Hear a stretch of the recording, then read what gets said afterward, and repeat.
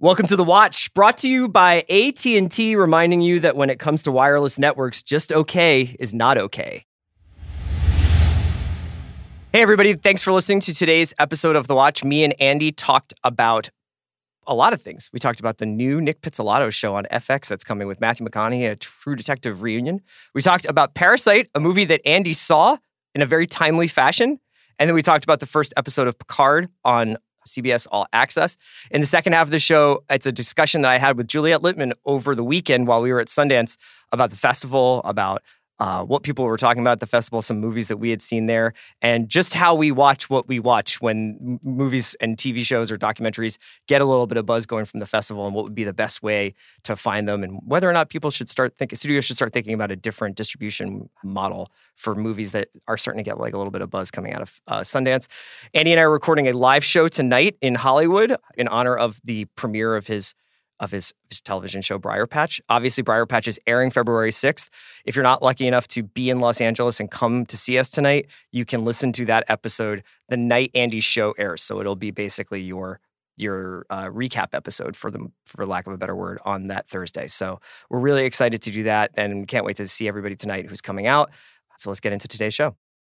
I need support staff to clear the room. Stand up and walk. Now. Hello and welcome to The Watch. My name is Chris Ryan. I am an editor at TheRinger.com, and joining me in the studio, quite honestly, we're having a wardrobe crisis. It's Andy Greenwald. Should we focus on that, or should we focus on other events of the day? This is a grab bag episode. I have a lot of stuff I want to get through with you. Okay. We got to talk about... Chris has that look in his eyes. It's all business. It's business month Tuesday, right? Okay. It's Tuesday. Classic Sorry Tuesday. for missing yesterday. I was en route back from the mountains. I was in Park City, Utah for a couple of days. We did a live rewatchables. What a flex if you had not been there for Sundance. Yeah, really, it would be weird if I was just there for the snowboarding. Mm-hmm. Amanda and Sean both were trying to encourage me in their separate ways, which are quite different methodologies, to go snowboarding for the first time. And I did not do that. Did they? No, but Amanda really wanted to ride the ski lift just to see, the mountains and stuff. Does she know that you have to ski off of a ski lift? No, you can just take a ride. You can do the whole loop. Because I used to do that when I would go summer tobogganing in Vermont as a kid. You are a legend. They do they wax the bobsled tracks, and you can ride these like plastic sleds down, man. Look, I just want everyone out there in real America who is giving Chris grief for not understanding the real purpose of cruise control. Uh-huh. What do you know about waxed tobogganing down Purple Mountain's majesty? See you at Stowe Mountain, bro. Incredible. So here we are. It's Tuesday. Isn't it great that after 24 years we're still learning about each other? How do you not know this about me? Well, I was still going to Vermont when we first met. Yes, I knew. See, this is the thing. There's levels to this.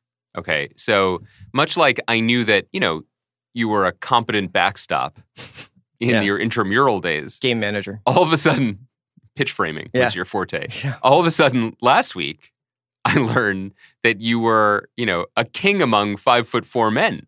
Yeah, that's right. And so I didn't know the dedication. Similarly, I knew you used to go to Vermont in the summers, but in my understanding of it, and maybe this is just the content you curated for me, that was the time for you to get just inordinately and uncharacteristically hype on obscure Uncanny X-Men stories. Yeah, well, I had a driver's license and a lot of time on my hands. And so this is when Chris, people know the story, but this is when Chris would drive into the town where there was a payphone to tell me that Cyclops was one of the chosen 12 that would carry forth the seed of Xavier into the new era. And I was like, I guess we're just going to be comic fans now. That's right. And I would just just get back into it and practice my takes. And you'd come back and you'd be like, nah, man, I'm into wax tobogganing. So your revenge okay. is to leave me hanging until the very last second before our live podcast tonight at the premiere of your television show. Today's a double And I've podcast. asked you 73 times, what are you wearing on Tuesday night? So great. And you keep being like, TBD, exclamation point. Well, there's a lot of levels. You have the resources. You have people who work under your umbrella. I don't have an assistant. In the big Greenwald tent. Sure. There are people who are thinking about how you look in a jacket. That's not fully true. I think that they probably, this is generally correct to assume that a man of a certain age can physically put appropriate clothes on himself. Sure. You won't give me, you won't tell me what we're going to wear tonight. Well, and I just don't want to show up looking like Neil McCauley from Heat. And you're just like... I'm dressing like Wayne Grove. Yeah. Couple things. Mm-hmm. I'm sure our most dedicated listeners are like, this is classic Andy. He's just a chill bro up and down the board. He doesn't care about stuff like this. He doesn't stay awake with any kind of anxiety or concern. It's not about the looks. So it's really about story. I just throw on whatever Yeah. because let the work speak for itself. Uh-huh. I will be honest for the first time with our listeners and say that's not me. I am very concerned about what to wear tonight. And this is breakout, fill the Walt Disney Hall downtown with the world's tiniest violin symphony orchestra. This is that weird middle ground that to be, as an aforementioned man of a certain age, is to know at once two things. One, no one cares what we're wearing and no one will Absolutely ever notice not. or comment on it. All And we yet, can do is fuck up. two, this space, this public podcast space, undefined territory. Mm-hmm. When I was at TCA, or when I was at TIFF, or whatever, you wear a suit. And as everyone knows, the Greenwald brand, suit with sneakers. I know. Everyone loves it. I know. This is perched a little bit between, formal and casual. So I basically think that I'm going to wear... A FUBU tracksuit. Yeah. Yes, I am going to dress like Mace, circa 1996. That's right. Do you think Esmel would be disturbed if we showed up looking like the cover of Diplomats 4? I'm going to dress like Cameron, yes, but not Dipset era Cameron, horse and carriage era Cameron. Good. I'm like going to really wear diesel. I'm going to wear overalls with no shirt, a bandana, and carry a large sledgehammer, just to get my point across. All right. What I'm saying here is, You're driving me crazy. I can't believe you won't tell me. I don't know. I have a lot of clothes in my car. All right, look, everyone can know this. Tonight, people are coming tonight to this Briar Patch event we're doing here in Hollywood. A lot of my good friends and colleagues are coming. Our costumes head, Risa Garcia, who is a wonderful person and a genius, will be there. And after we leave here, and before I go to the studio to get back into mixing episode 105, I'm going to her house where she has a suit jacket that she had bought for me and fit for me for another press event, and I'm going to go try it on. This is a classic Sword in the Stone type tale. Okay? The jacket is Excalibur. I am Arthur. Uh-huh. I guess you're Merlin or Jace. Me? Yeah. Yeah. What if I'm Lancelot?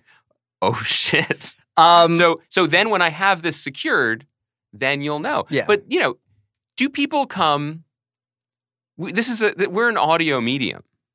Yeah, that's the thing, is that I feel like I could wear what I'm wearing to work, but I don't want to be the one guy who's dressed like a Wilco guitar tech. I'd like to... At a game, at a night where everyone else is wearing suits. I'd like to remind you that one of our guests tonight, and I think we can announce this, is our great friend, brilliant actor, Jay Ferguson. Yeah. Jay came to... Is he wearing a full Cowboys Zubaz outfit? Jay came to ADR last week wearing clothes. Okay, let me take that word back. That's a big word for what he was wearing. He was wearing a well-used Dead & Company t-shirt. And he was wearing sweatpants that were kind of it was distressed. The whisper of sweatpants. Sure. And here's what he said to me. He had planned, he said, I opened up my drawer this morning and I looked down at my Dallas Cowboy sweatpants and I was going to wear those. So he put forethought into which sweats. And then he thought, no, they don't deserve it. So what I'm saying is he will likely have his hair in a top knot. It doesn't matter what we do. Okay. All right. I feel better now. I'm wearing a tuxedo. I have some stuff I want to talk to you about today. Mm-hmm. Number one is some news that came across my wire this morning. Mm-hmm. Here's the headline from the Hollywood Reporter. It's exciting. Chris, when I arrive here, late, Chris is sitting here with laptop open. He's got the agenda set. I've got the map. Okay. Dateline January 28th, 2020. That's today. Mm-hmm. True Detective reunion. FX orders Matthew McConaughey drama from Nick Pizzolatto. What? Whoa. It's called Redeemer, a drama inspired by Patrick Coleman's novel The Churchgoer. Quote, created by Pizzolatto, Redeemer stars Matthew McConaughey as a former minister turned dissolute security guard whose search for a missing woman in Texas leads him through a corruption and criminal conspiracy as his past and present impact and entwine around a mystery of escalating violence and deceit. Fantastic. Where do I put the tattoo on my throat? Or what does it say? Does it say Redeemer? Does a lot it say of letters. True Detective Reunion? FX has the fewest letters. Yeah, that's your true. options. So I'll just do FX. Yeah. You got that. I'm very excited for these guys to work together again. Wow. This essentially just sounds like what they would have done had they ever just done a True Detective season 4 together. Right. I support Nick Pizzolatto. I think this sounds great for everybody involved. Yes. I feel like you're fishing. This is just First Reformed with guns. Great. You're fishing for something. First Reformed with like a security nightstick. Yeah. Right. I'm sure he'll find a gun. I don't think he'll be like, I only have this baton. How am I supposed to grapple with this escalating violence and deceit? Nick Pizzolatto's gritty reboot of Paul Blart is off to a rollicking start. Well, I think there are a couple things here. One is it's a pretty cool and aggressive play by FX. One thing that we haven't, well, I guess we sort of talked about it when it was announced, but this seems like the first shot across the bow of what new post-Disney merger FX can be. Right, because they essentially, Nick, this is the end of his relationship with HBO, I would imagine. Never say never, but it certainly suggests that he was not under any kind of overall deal because it would have ended up there. Potentially they bid on it and were outbid, which is also interesting. But does a deal like this happen before FX is on Hulu to the degree that they are now planning to be on Hulu? Right. Which isn't to say it couldn't happen because FX was obviously bagging gigantic stars left and right for projects like Fargo and this upcoming Mrs. America miniseries that looks great. But for someone like Pizzolatto, who has been granted an enormous amount of creative freedom at the place that is known for either offering or indulging, depending on your point of view, full creative freedom like HBO, to go to a place like FX and be told things like, this is great, but we have to make sure to write 5 act breaks and you have to keep it at a 42-minute running time for commercials, and maybe we'll do another version later, for streaming. That's got to be creatively frustrating and the kind of thing that... If that is indeed what happens, Yeah, there are ways around those things. This is something that I'm experiencing now too, where for Briar Patch that we're making 2 versions of every episode. We're making an act break version. And then there's one where Rosario drinks Snapple every 5 minutes. Well, that's for kids. That's for USA Kids. Then there's a seamless version that is what will live in the future when the show's streaming or whatever. So there are ways around it, certainly. But to be able to do it makes it more... Here's what I'm trying to say is it fully makes it a more lateral move. I think FX was paying competitive salaries to movie stars and to creators for a while now, but I think this is a big splash. It's a big deal. Okay, so that's the one piece of news I wanted to go over. Can we talk briefly about Sundance?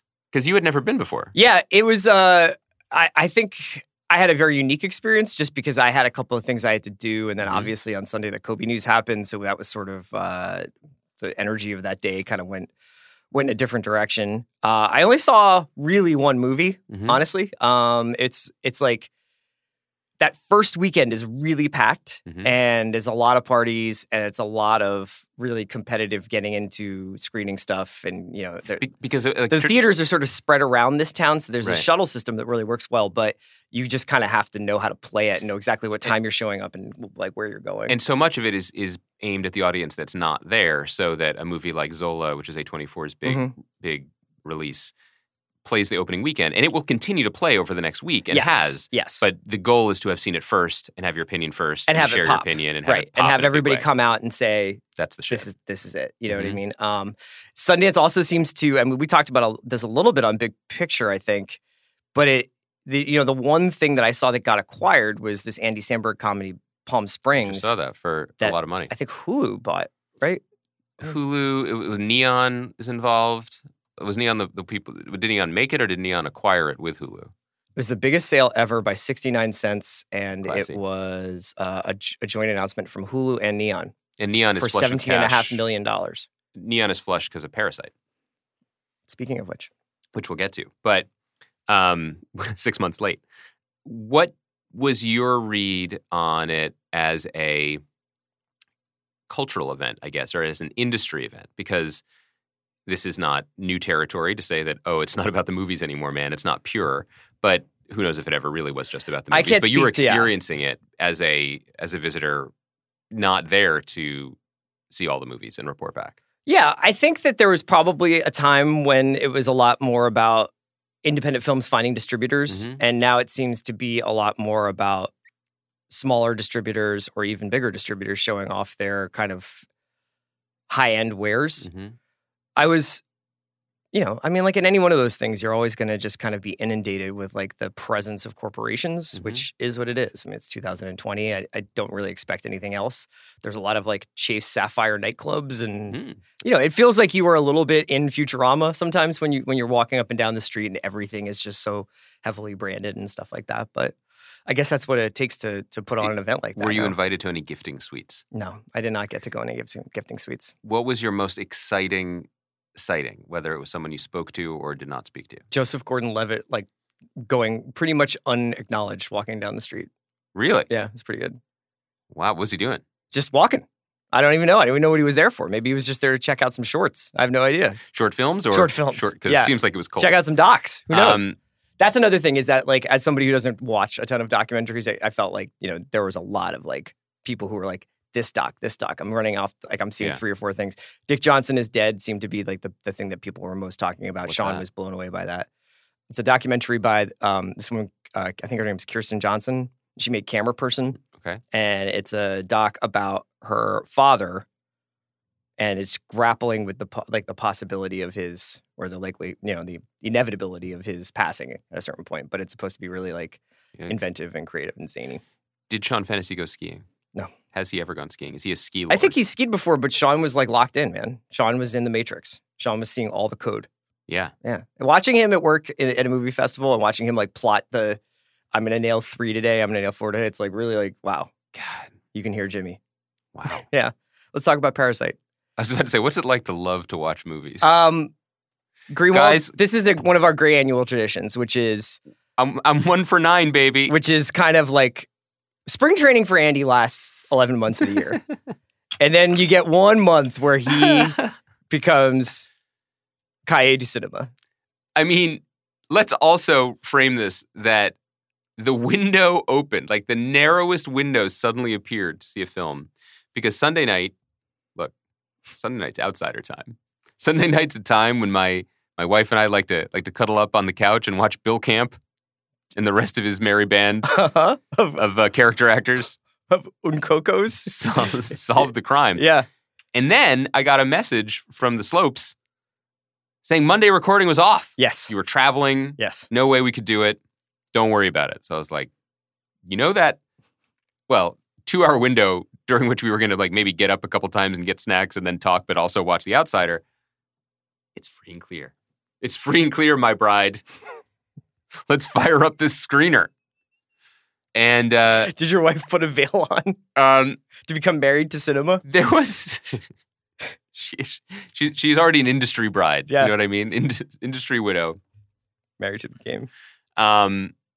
Yeah, there was some light Bong cosplay involved. I dressed up as the train from Snowpiercer, the only other character from a Bong film that I'm familiar with. Uh-huh. It was a longtime Bong head, A Bong ripper, you could even say. I love that. And, only Joe Biden loves trains more than I do. So when I found out that my 2 interests were colliding in that 2012 masterpiece, look, let's just focus on the present. Have you put your kids on any boards of directors recently?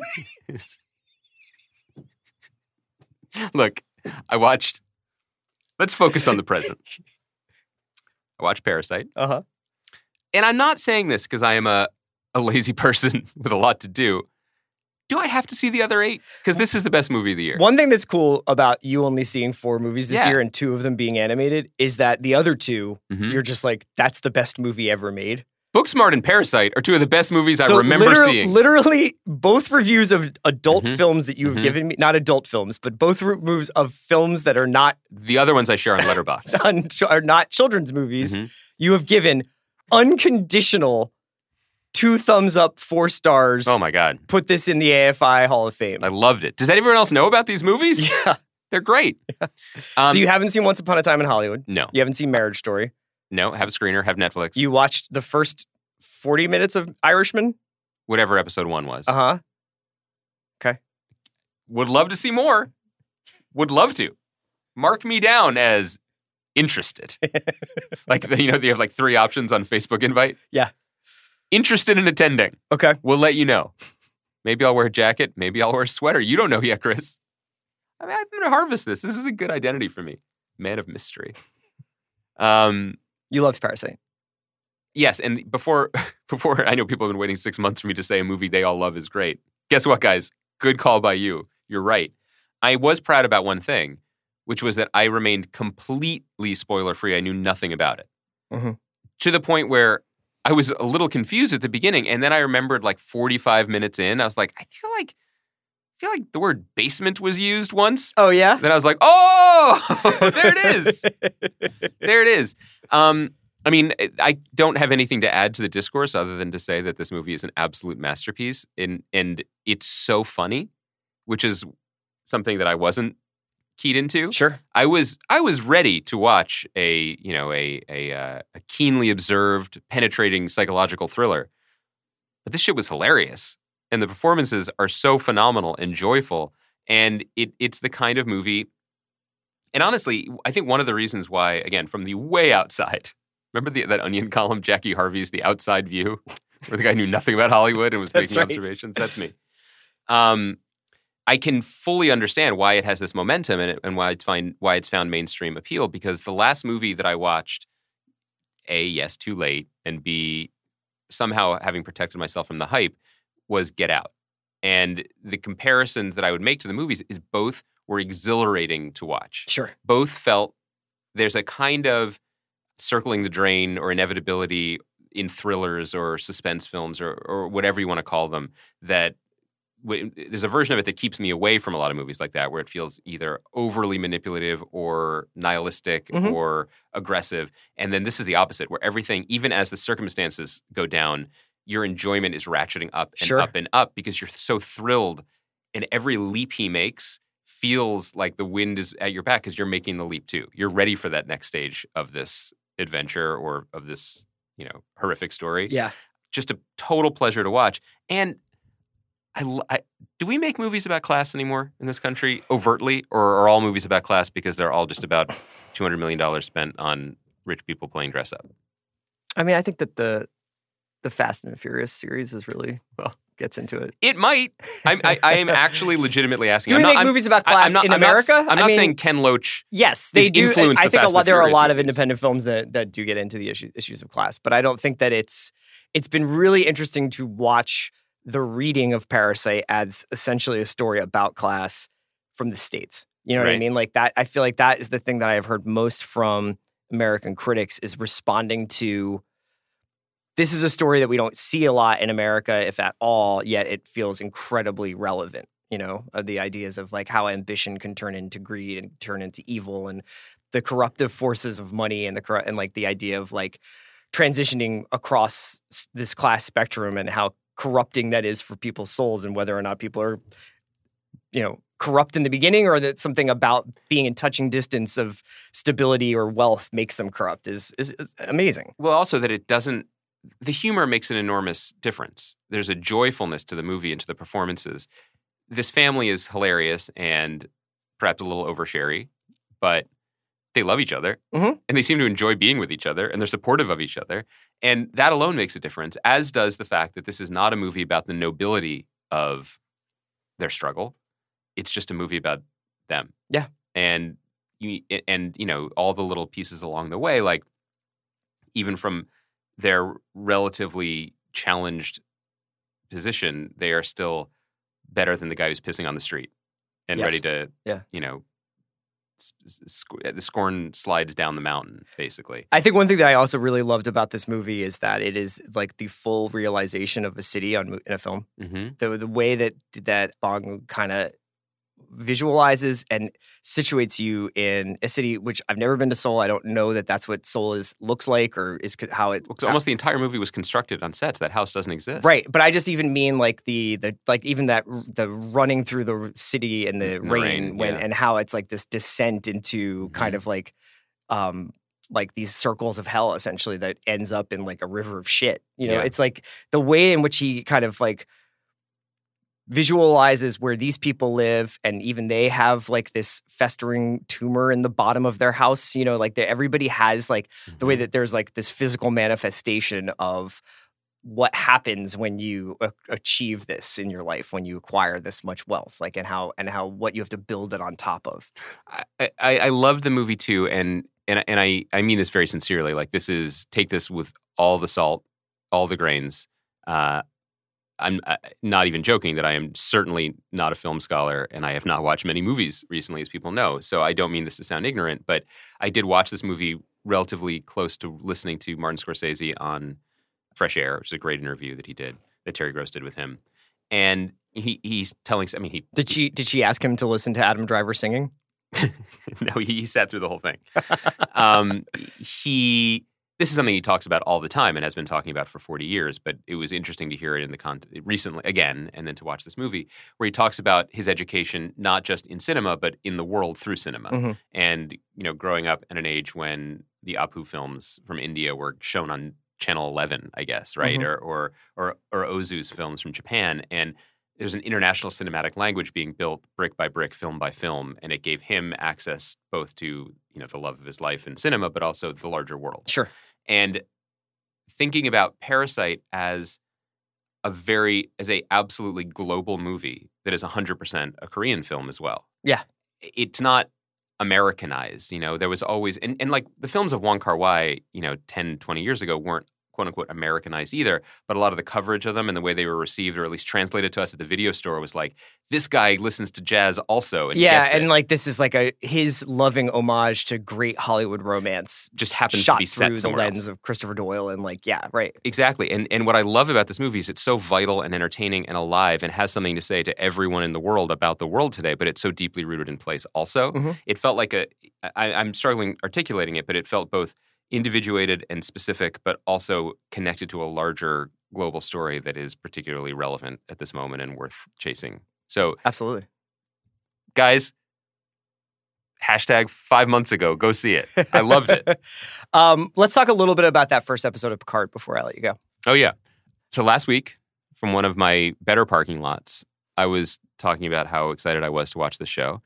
I'm going to watch more of them, but I found the first episode fascinating, not entirely for the reasons that I wanted it to be. I mean, start with the top, like, I love Patrick Stewart. I love his performance. I love him walking gruffly through vineyards. I love that they had him sort of try and talk French. Because the character's always been French, yeah, with no evidence of that whatsoever in any other aspect of his life.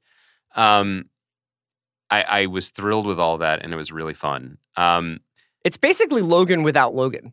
Well, but not even. I mean, it's interesting that the comparison, and I think it's a right one to make, is to a relatively successful, classed up superhero movie. Yeah.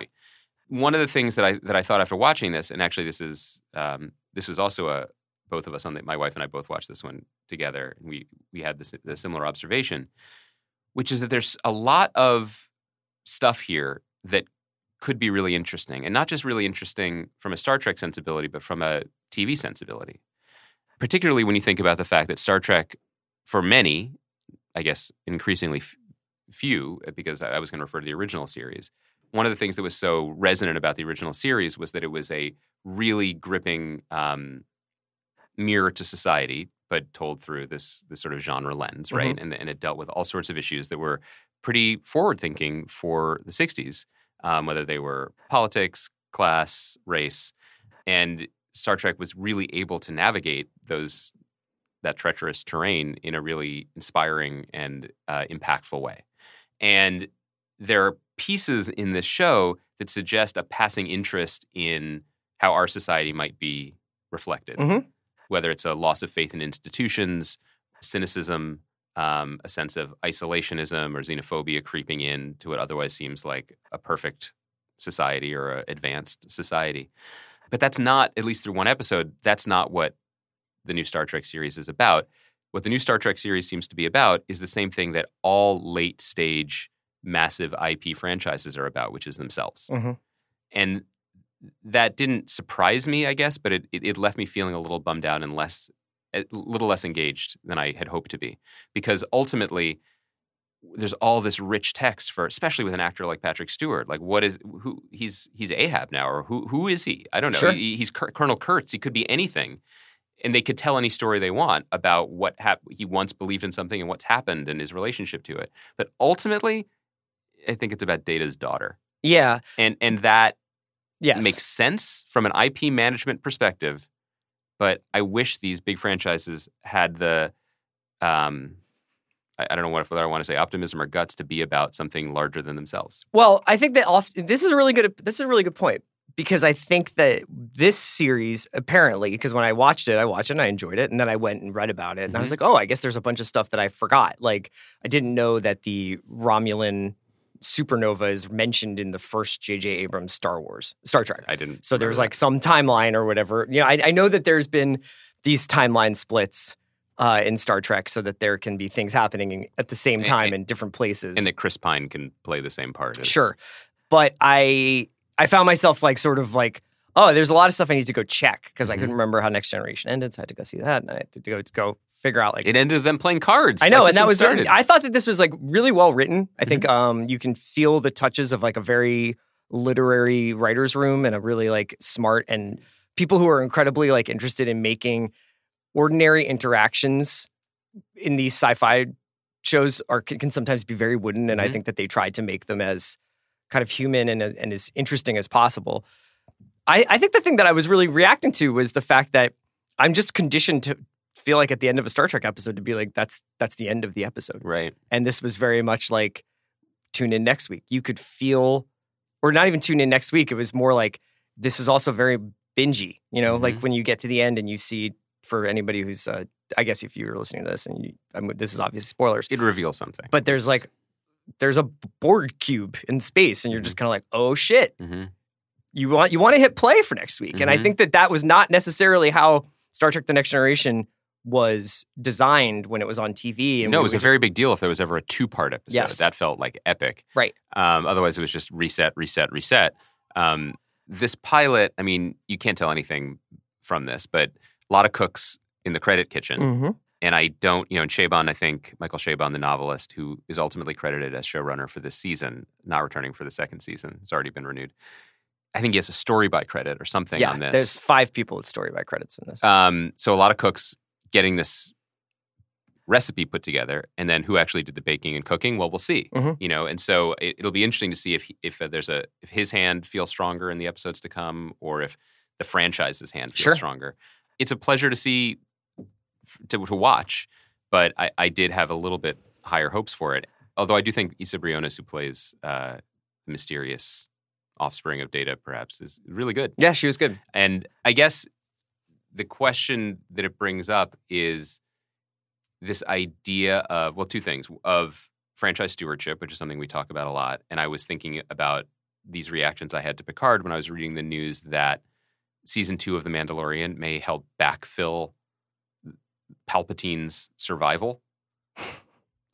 Because The Mandalorian, well, 2 things about it make me believe that report. 1, The Mandalorian is successful and people like it, so and people there's goodwill. Yeah. So put the thing that people didn't like, bake it into the cake that people liked, and maybe they'll accept it more.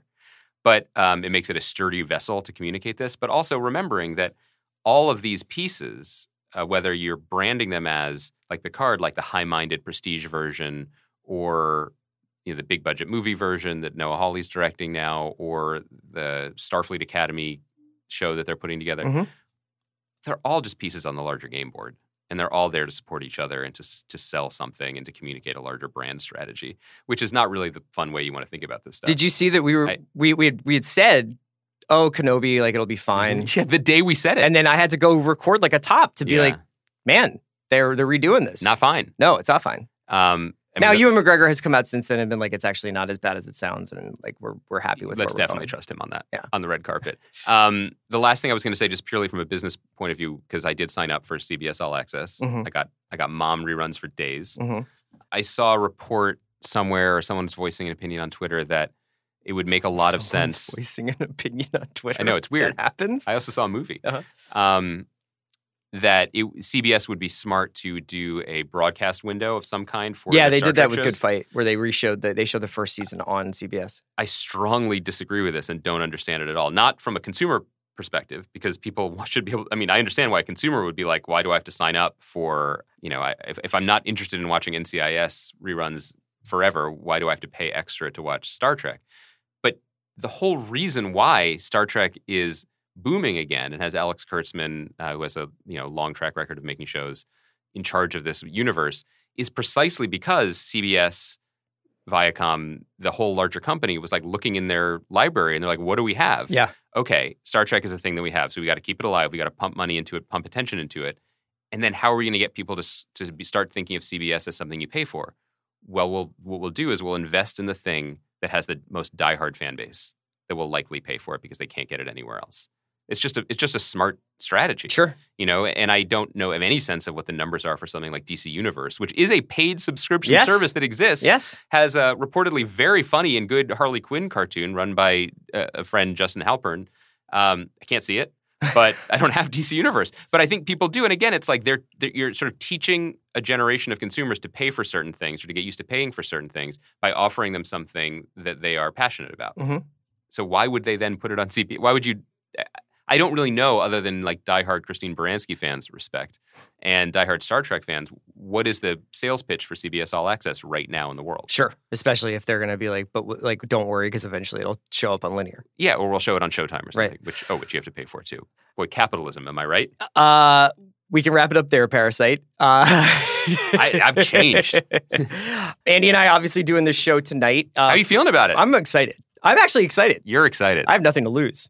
Oh my God. You monster. Well, this is like Greenwald when he gets like nervous about flying, and I'm like, you have a 1 in 1,000 chance, man. Don't worry about it. It's you and the great Eva Anderson, my friend, who was the co-EP of the show and number 2 in the writer's room. She just has like this knack for she's coming tonight. And if I see her before, we'll have a nice conversation. We'll chat about something. We'll see our friends in the writer's room, all of whom are coming. And then as I turn to go, she will grab me and say, hey. And I'll say yes, and I'll turn. And then she'll like make a gesture like she has a secret to tell me. And then she'll whisper into my ear, you freaking out, man? It's all right. We can always turn it into NFC talk with me and Kim Dickens and Jay Ferguson. It's friends. So tonight, Andy and I are recording this live podcast. It will be available for listeners after the premiere of the first episode of Briar When is Patch. that? February 6th. So that's going live. And yeah, I can't wait for people to see this show. I think it's really good. That's so nice. Yeah. Thanks, buddy. How many have you seen? I've seen 3. Okay. All right. Yeah. Plus what you've shown me, like the other stuff you showed me. Plus what I saw get shot. I have to learn. Plus my cut that I've been working on separately. Release the Ryan cut. I can't wait for that to trend. We'll talk to you guys on Thursday. Sure. Yeah. You want to talk about Outsider on Thursday? Well, we'll see. Okay. I don't like to commit now. I know, because you got 8 more Best Picture movies. And I don't know what I'm wearing. Jojo Rabbit Pod coming at you. I don't even know what I'm wearing tonight. You know what I mean? You can't box me in. My conversation with Juliette Littman from Sundance is coming up next after a quick break. Today's episode of The Watch is brought to you by Simply Safe. Simply Safe Home Security is like getting commercial-grade, enterprise-level security for your own home. Think about the security Fortune 500 companies use. This is exactly the kind of security you get with Simply Safe. If there's a break-in, Simply Safe uses real video evidence to give police an eyewitness account of the crime. And that means police dispatch up to 350% faster than for a normal burglar alarm. With Simply Safe, you get comprehensive protection for your home. Outdoor cameras and doorbells alert you to anyone approaching your home. Entry, motion, and glass break sensors guard inside. Simply Safe protects your home from fires, water damage, and carbon monoxide poisoning. And it's all monitored 24/7 by live security professionals. You can set yourself up with no tools needed, or they can do it for you. And it's only 50 cents a day with no contracts. Visit simplysafe.com/watch. You'll get free shipping and a 60-day risk-free trial. You've got nothing to lose. Go now to simplysafe.com/watch so they know our show sent you. That's simplysafe.com/watch. Today's episode of The Watch is brought to you by Bank United. Bank United wants you to go for more. Enter your chance to win $54,000 if a team goes for and completes a 2-point conversion during the big game on February 2nd. All you have to do is follow Bank United on Twitter and tweet at Bank United your answer for what you would do with $54,000 using hashtag GoForMore54. everyone has a chance to win. The more tweets you send, the more chances you have of winning. And if a team completes a 2-point conversion, you could win. Again, follow Bank United on Twitter and tweet at Bank United your answer to what would you do with $54,000 using the hashtag #GoForMore54. There is only one prize. Many may enter, but only one may win. Must be at least 18 years of age to enter. For official rules, visit www.goformore54.com. That's goformore54.com. Bank United NA, member FDIC. Neither Twitter nor NFL entities have offered, administered, endorsed, or sponsored this sweepstakes in any way. All right, now I'm joined by Juliet Littman. We're recording here at Sundance TV HQ at Sundance at the Sundance Film Festival 2020. Hello. Gosh, Julia, okay, so I think we'll probably wind up recording a couple of these over the course of the weekend. So Consider these dispatches from the front. Oh, wow. Loose, like just kind of like loose conversations about what we've seen and heard here at Sundance. Hemingway-esque. You know, so I was in this bar yesterday with a couple of our colleagues, not watching a movie. I was watching the Australian Open, actually. Oh, lame. Okay. Okay. Shots at the Australian Open. I just, sorry. I take it back. I support Australia. It's a tough time. And we were talking about this thing that's been coming up a lot in the NBA this week. And I know you are a passionate NBA fan, which was basically like the experience of watching it right now, because a lot of it has become homogenized by the fact that all these teams are shooting 3-pointers throughout the game. Right. So a couple of like anecdotal reports suggest that like people are just like looking at their phones more because like every offensive play is the same. But the thing that's kind of cool about going to like a film festival, so I was already thinking about like how we watch what we watch. But the thing that's cool about going to a film festival is that they really do put what you're watching at like the center of your attention. There's no getting away from like, if you stand in line for an hour for something, if you rush into a theater and save your seat and grab yourself your popcorn and you're going to see the world premiere of some movie, or like one of the first times it's being shown, do you feel like you get more keyed into what you're watching that way? It's funny you wanted to discuss this, because I have been thinking about like how weird it is, and I guess this is a common experience for many people who work in TV and film, but not me. I'm not at that level where you see something first, so you have very little context. Context, like no preconceived notions of like what it's going to be. Like you just don't know any of that. So it definitely is like just a different experience. It's kind of weird, actually. And also, like, since we work at The Ringer, I feel like I always hear about stuff before I see it. Even Parasite, which I tried to not know anything about. I knew it was, like, a great movie and people loved it, and I didn't know why. So I guess I feel more dialed in because I'm sort of not sure what the touchstones are going to be. Sure. So, like, everything could be important. Yeah, and I think that also, I mean, I know you went and saw the Taylor Swift documentary, Miss Americana. Yep. And I went and saw The Night House, which is a new horror movie from David Bruckner, who's been on The Watch before. And he had a movie on Netflix a couple years ago called The Ritual, and is directed at segments of VHS. And I think is like a really phenomenal horror filmmaker. But there's nothing like seeing like a horror movie at midnight with like 600, 800 people who are just like completely ready to get terrified and also like hit all the laugh lines and do all the jump scares. Like the jump scares in this movie were like, I think you could feel the entire floor bounce because people were all like, whoa. Oh my God. You know what I mean? Cool. But at the Taylor thing, were people singing along? Were people like... It's interesting. The crowd was heavily female. I don't know who Taylor Swift's audience is anymore. It's almost like she's so universal that it was both women older than me, younger than me, and people cheered and like at various points like clapped for her. But it was definitely like a very pro Taylor squad. So I think it was like, also it was 1,100 people at a theater at Salt Lake Community College. And it was like, just a lot of people who had traveled 40 minutes probably to get to that movie. And also just like people from Salt Lake, I think, who just like wanted to see the movie. And it's just interesting how there are still a few things that like bring people out, film festivals being one of them, and Taylor Swift being another, obviously. But it is interesting where it's like just people really devoted to one of two things, either the subject matter or like being there first. And like having that experience like in the first wave. Yeah, like the last night, the movie that we saw was like kind of what you're talking about with like your experience with Parasite. It was like where I looked at the first line of the synopsis of the movie and it stars Rebecca Hall. And I actually don't even want to give anything away. One of the things about film festivals that's tough is you don't always know when stuff is getting released or whether it's going to get released or whether it's going to go to a streaming service. And so I don't want to give anything away about it based on like, it might be 9 months, 15 months. There's stuff I saw at Texas in South by last year that's coming out now.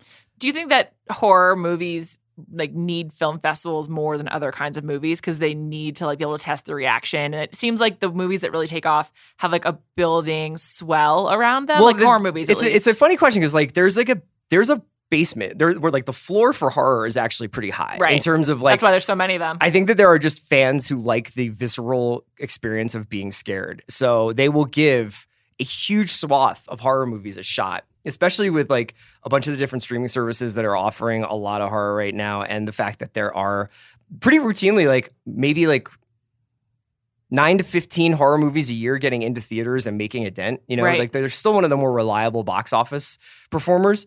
So I think that the thing that's interesting about the festival question you asked is that there is like a subsection of this festival of South by Southwest of a lot of movie festivals that's like the midnight stuff. Right. And I think it's actually like kind of a complete like separate experience where it's like people who orient their entire nights around Right. at midnight after going out and getting a few drinks and going to get dinner, we're going to go to this movie and be up at like 2:30 talking about it. It's this totally different thing from getting up at 7:30 and hitting like 6 docs before lunch. I kind of wish I was that kind of person because it seems like a really unique movie-going experience, which is just really hard to have. I mean, I'm obsessed with Netflix. Like, I love it. I feel like it's really additive in my life, but it's the complete opposite of what you're describing. It's like generally something you do at home by yourself or with maybe like, you know, like one or two other people.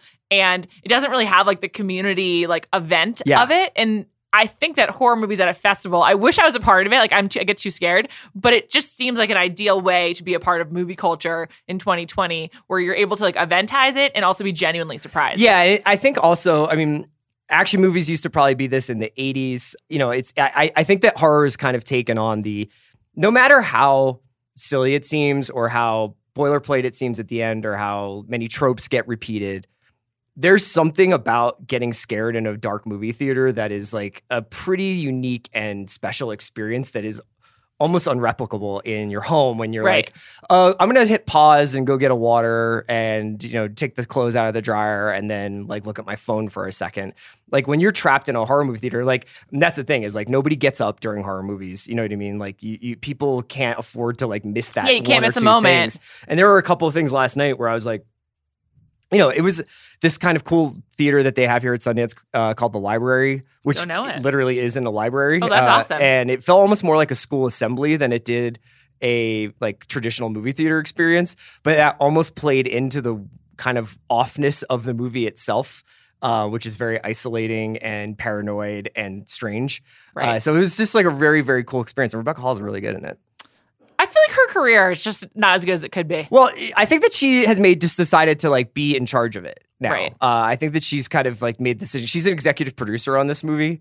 And I get the impression that like her lending her name to it and becoming part of it like helped get it made. I love Rebecca Hall. She's great. She's great in this movie. There's a couple of scenes in here where she does stuff that is like, oh, like this is probably like upper 1 or 2 percentile or 99th percentile of acting. For horror movies or in general? No, just in general. Like there's a moment where she has to see something for the first time that I'm not going to get into that you're just like, oh my God, that's actually like probably the first time I've ever seen somebody react to that in this way. Would she have a better career if Emily Blunt didn't exist? Oh, like you think Emily Blunt is like the market Rebecca correction. Hall market correction? Yeah. I just feel like... I don't know. You want Rebecca Hall to be Mary Poppins? Is that like your dream for her? I don't know if I wanted Emily Blunt to be Mary Poppins. Right. That wasn't my dream But this for her. is what we're saying, right? I'm just thinking like A Quiet Place and like sort of other movies where you need like a really likable, really talented British woman. Quasi-British woman. Yeah. I feel like Rebecca Hall No and Emily shots Blunt, at either of them. I like them both a lot. I think I love both of them. But there is a weird thing that is like, especially since there's so much work for British actors in America where like we don't even blink when like it's a cop show set in Detroit and 9 of the people are either British or Australian. Yeah.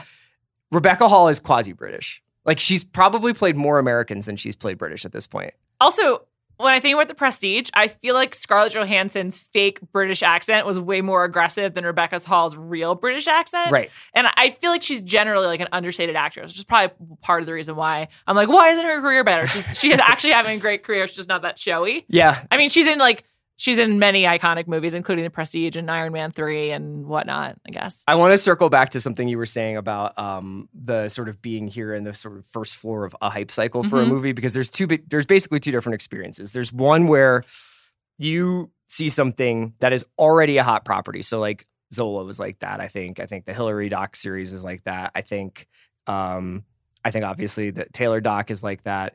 There's a bunch of other stuff here that I think is going to be like on-ramped right into like mainstream culture pretty fast. And then there's stuff where it's just like, I wonder if this will find a home. I know. And I wonder if this will catch on at all. And that's one of the more remarkable things about festival experiences is that you're just like, wow, I really hope somebody sees this. You know? And like in the economy of streaming, does it just make sense for like Hulu or whomever to just like take a flyer on a movie that was like good and maybe is not like one of the top 5 movies coming out of Sundance, but like, is there more of a life for a lot of these movies now as a result of there's being more places for them to go? Well, here's my big curiosity, because like if you're on a bus here, or if you're in a bar, or if you're walking down the street, you're just hearing people talking about acquisitions and where it might wind up, whether it's on one of these streaming services or in a limited release that then goes digital to like iTunes and stuff like that. And there's just a lot of discussions about distribution and platform and stuff like that. The one thing that I'm starting to feel a little bit as we kind of go full maximalist with all these services, and I think that like you and I talk about this sometimes with Netflix, where I think you and I are very good friends who talk to each other all the time and are fully capable of once a week of mentioning something on Netflix that neither has ever heard of. Right. I also just want to note this morning, I was reflecting on how you're such a gracious friend, as I think that I use you to talk through how I'm feeling all the time and to be like, I'm turning the page on this feeling and I'm starting a new one. Chris, just want you to know. Yes. It's like, I am the record of like your my emotional journal. state. Yeah. Thanks so much. But, and that also includes having to hear me like discover Cheer or discover The Circle, or I like just all I want to do is talk about how I feel about the Aaron Hernandez documentary or like and all that stuff. Also, I'm like a big weirdo who just like goes watches home Netflix. Watches Netflix. But I think that we're kind of reaching a point where you ask if whether it's good for like a Hulu or somebody to go out and buy 10 movies here and just be like, here they are. No. I think it might even be better for somebody or something to buy 10 movies and be like, we're presenting like basically the Sundance Film Festival for everybody. Right. Here are 10 movies that we bought. You That's almost a cool idea. Get to feel like you're virtually experiencing the festival. Maybe they build in some of the kind of Q&As and stuff like that you experience when you're watching a movie here, because often like the stars and the directors are there. They're presenting their work. They're actually quite like, it's quite lovely because they're like really nervous. They're like, oh my God, like this is the first time. Like Bruckner last night was like, I just finished this. This is really weird. Like, it wasn't like this has been sitting on a shelf for a while. But I think that there must be a way for us to start editorializing this stuff a little bit better. Not necessarily curating and hiding and merchandising stuff that way, but like, it just is a shame when you find out like, oh, this movie's been like somewhere buried in Amazon Prime or somewhere buried in Netflix for like a year. And I didn't even know it got a release. I don't know if this happens with Sundance movies as much, but festival movies, particularly like I think rom-coms that are smaller and just don't get the same big budget. Like there's the that Jack Quaid one on Hulu about the wedding date. Plus one. Yes, which you disliked. I did not like, correct. Yes. And it's just not my tempo, as they said in a famous Sundance movie one time. But I think those movies, like, they do get lost in a streaming service. But that's kind of what you're saying is really smart, and kind of like music festivals have started doing that, where obviously Coachella is fully on YouTube. People waited for Beyonce's set a few years ago, and then it was like that could be enjoyed by the mass audience that loves Beyonce. You didn't only have to be there. Obviously, it's really different when you actually are there, but it is a cool idea to like talk about opening it up and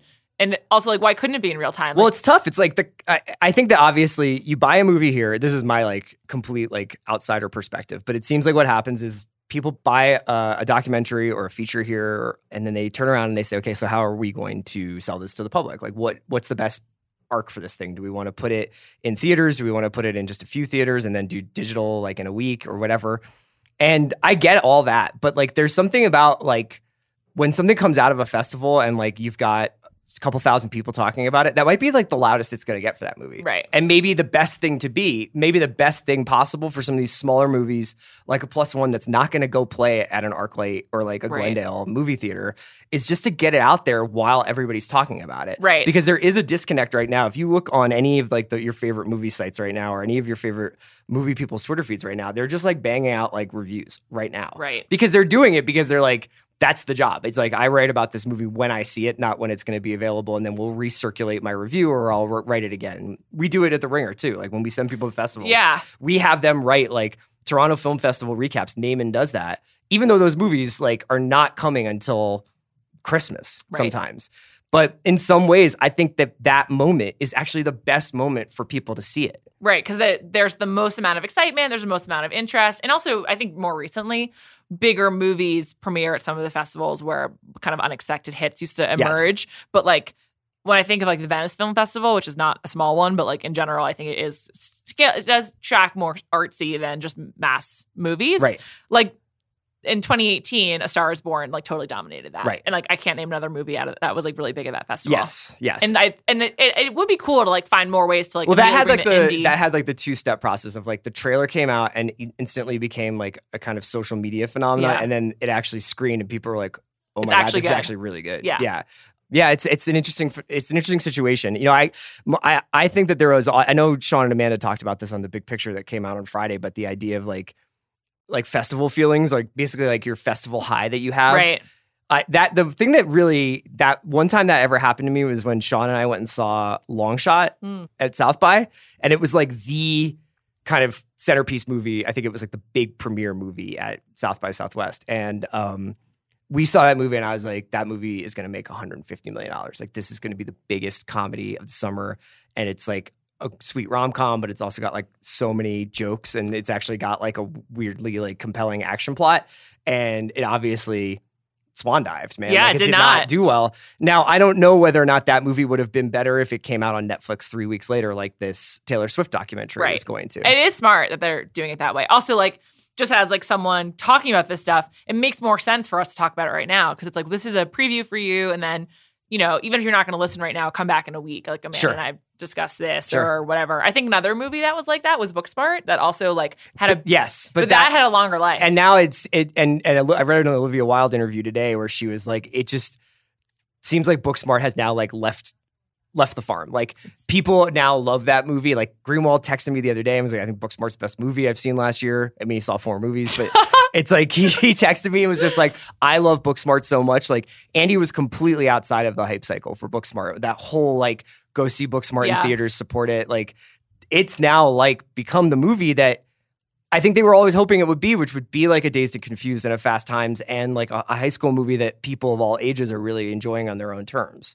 There's definitely a difference between festival movies that people love at festivals and then are best suited to be watched at home, which I think is like kind of a Dazed and Confused and a Booksmart. Great movies, but like I didn't really need to see Booksmart in the theater. What do you think you do need to see in the theater? I think the horror experience is a really cool one. When there's like a communal aspect to it, I think it makes a big difference. I also think movies that are really emotional, that makes a big difference too. To be like in the dark theater. for, where you're sort of, I think the communal but anonymous experience of experiencing a movie that is really heightened, whether it's really scary or really sad or really funny, like the kind of grander environment for the grander feelings really tracks. Yeah, the more sweeping, the more people you want to be around. But I just think cult classics in general, I've never been like, I need to go to the New Beverly to see one of my favorite movies that I've seen 15 times. But that's also just personal taste. So to bring it all the way back to the experience of watching sports. Yes. And like the kind of like somewhat like sports is essentially there. I think you can watch it, like analyze every single play and every single frame, or you can have it on as like the thrum in the background that you check in on when you feel like you are experiencing like an action point. Like for you when you're watching, like would you watch something really emotional at your house? Like do you think that is eventually where we're going to go is what I guess I'm going to ask. I hope not, because like my most emotional movie experiences of like the last 5 years that I can think of off the top of my head, Lady Bird and Manchester by the Sea, 2 movies that I fucking love and both in the theater. Wept at. Seen one time, feel like I remember every line, don't want to watch them again, love seeing them. You don't want to dial up Manchester by the Sea again? It's like, want to go back to the house we're staying at and just like let it rock? I listen to the music all the time. Do you really? It's a beautiful score. God, you have such weird taste. Why do you listen to so many movie scores? I love movie scores. I've also been listening to the Marriage Story score a lot. I know you have. A lot. I know you have. I don't know. I find the music is enough to like transport me back to the emotional state of having seen the movie without having to relive the trauma of Manchester by the Sea or Lady Bird. But I think sports, by the way, is a little different. Because it's live action, and I love theater, so it's similar. Yeah. Feeding off the singular experience, like this is happening right now, and it cannot be replicated, is so special. Unless it's like a bunch of people who are watching illegal streams, and they're like 5 minutes behind, and they're like, wait, why did my Twitter feed? It's just not the same. Like I went to a really good Clipper Celtics game in like November or December, And it was kind of boring, and then it got really good in the second half. And it felt like being in a playoff game, and it was like so thrilling. And like similarly, it was the Lady Bird of basketball games, is what you're saying. It was the Lady Bird of basketball games. And then like when you go to see like a musical or a play or some kind of like live show, like it was amazing. Like I went to a Mentalist show recently. I saw Darren Brown on Broadway in New York. He's back in England. Go check it out if you're in London. All our UK listeners. I love that. I had a great time. It was an amazing like in-person experience. But you wouldn't want to watch the Netflix special of it. No, and I was going to say there's a lot of his stuff on YouTube. I've no interest, hard pass. So there's just like some stuff that I think is enhanced by the experience. And I think like being at Sundance there's a real like experience to it. Like it feels like it's a movie festival. Everybody's walking somewhere to go see something. And it's almost like being in a city. I mean, it is like being in a city where the only thing that matters is going to the movies. And that's like great for people, for industry people and for complete movie nerds and where the two meet. But I do think there's a lot to be said for the filmmakers and to immediately have their films available. Should I pivot to like ostentatious TV guy where I just like, I was going to go see Taylor Swift doc, but I'm just going to go home and watch Narcos. Got to support TV. It does, makes you wonder, could there be a TV festival? I couldn't help but wonder. Could there be a TV festival? All right, Carrie Bradshaw. We'll see. Juliet, thanks for joining me. Always.